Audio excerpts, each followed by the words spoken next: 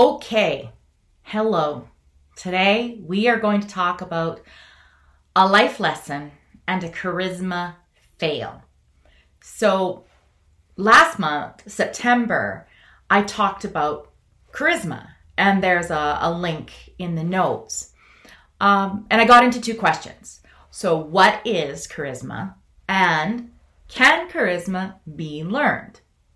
So after batting a bunch of words around in that blog for a few minutes, I landed on this definition of charisma. Charisma is the ability to authentically engage others in ways that results in the recipient experiencing positive self-perception as a consequence of the interaction. So a fancy way of saying the other person feels really good about the interaction that you've had. Not for fake reasons. So I talked about Fox's work on presence, power, and warmth. And in brief, as a review, they mean, so presence is the feeling the speaker gets of truly being listened to, understood, and just being the complete focus of your attention. So the center of the world. You, as the would-be charismatic, engage intelligently and respectfully when appropriate. So then we have power. Power is the amount of influence you have, both in the material and in the abstract sense. So it's also the way you own and hold the space physically, vocally, and energetically. And finally, warmth. Your true well-meaning personality shines through in your interactions, causing others to feel accepted and understood. So those are the magic three pieces of charisma. So yes, this is super high level and meta, by the way. So check out the links in the written blog for more complete descriptions if you'd like. So I finished off that article with a declaration that charisma can be learned. And I left it there because future conversations, right? So today, I don't know about you, but I believe wholeheartedly that the universe, the gods, the creator, the supreme being, whatever you name the energy that weaves the world together, laughs at me on the reg. So the universe always is laughing at me, and I am the butt of the joke many times. So today is a perfect example of that. So I thought this is a great time to talk to you guys about this. So I work with you guys, so hey ladies, to define and sort through ideas and skills related to values, vision, and voice, working on your own definitions of authenticity and eloquence, basically so you can go out in the world and kick ass whenever and wherever and however you want. We all agree that this is what I do. It's my life's work and I love it. I work long and hard, year after year, to learn, reflect, grow as a person, a leader, a coach, a mother, you name it. I know about what charisma entails. I have it, I use it, I teach it. But today I heard a story about me. So I'm going to share this story with you for a couple of reasons. First, hearing this story about myself earlier, like in the past, would have devastated me. And the second reason I'm telling you it is that I hope it shows you that we're all learning all the time, me included.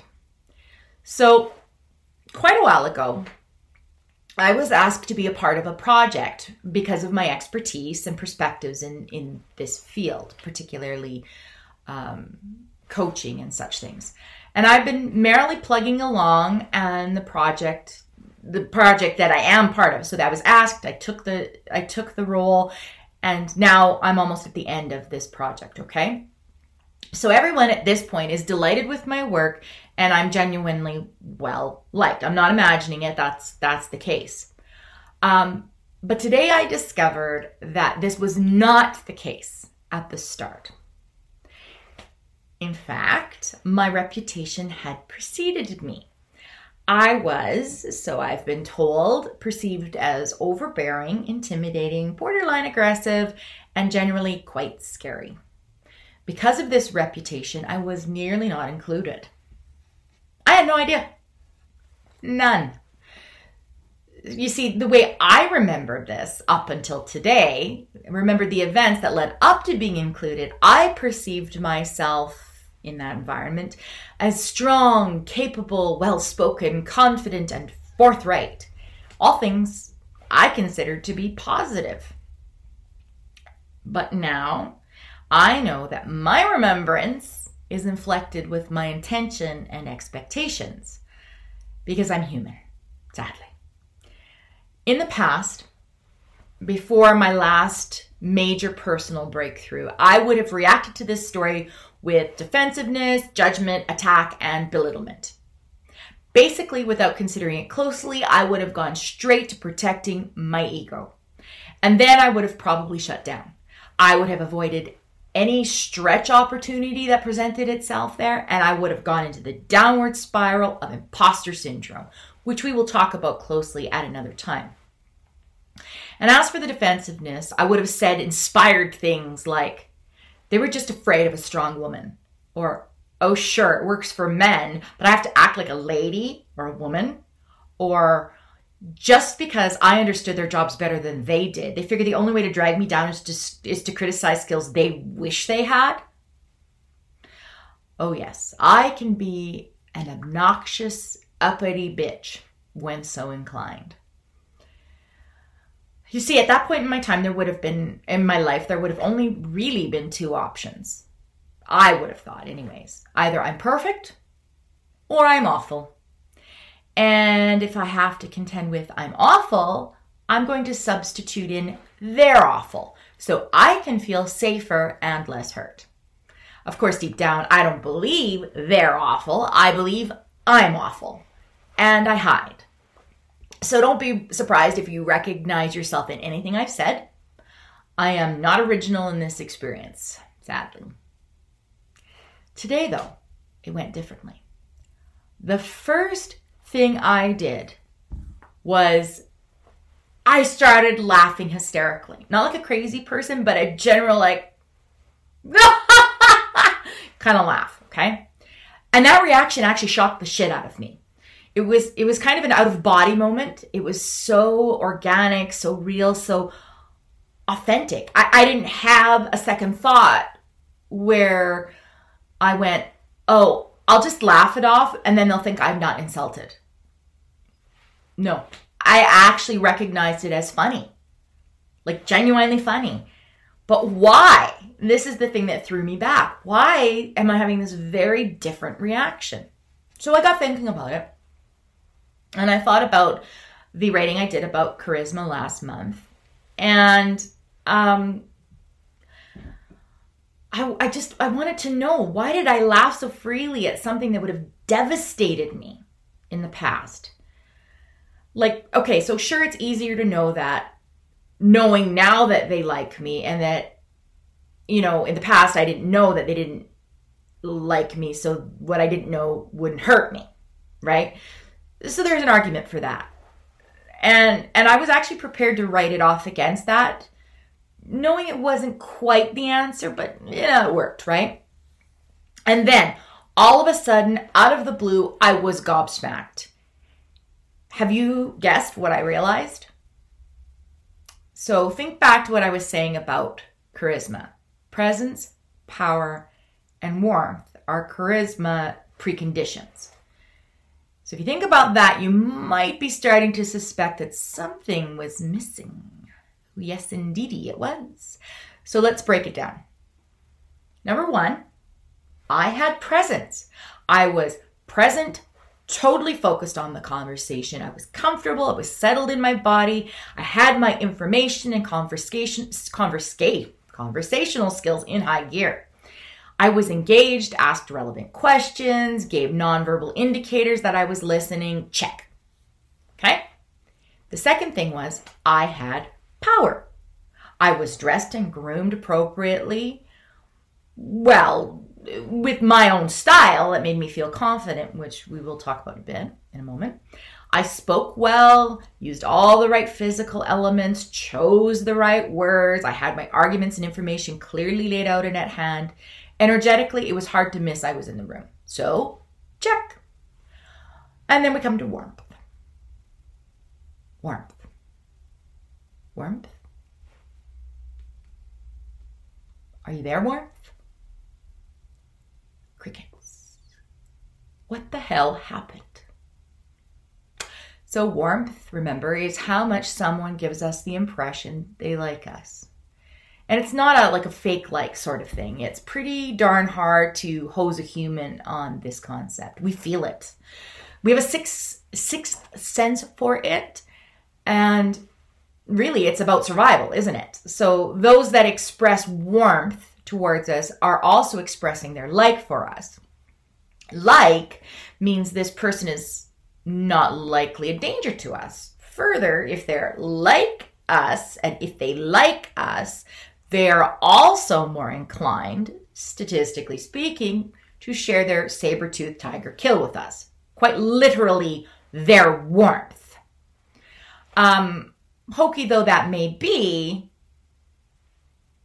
it's probably on some level true. So my problem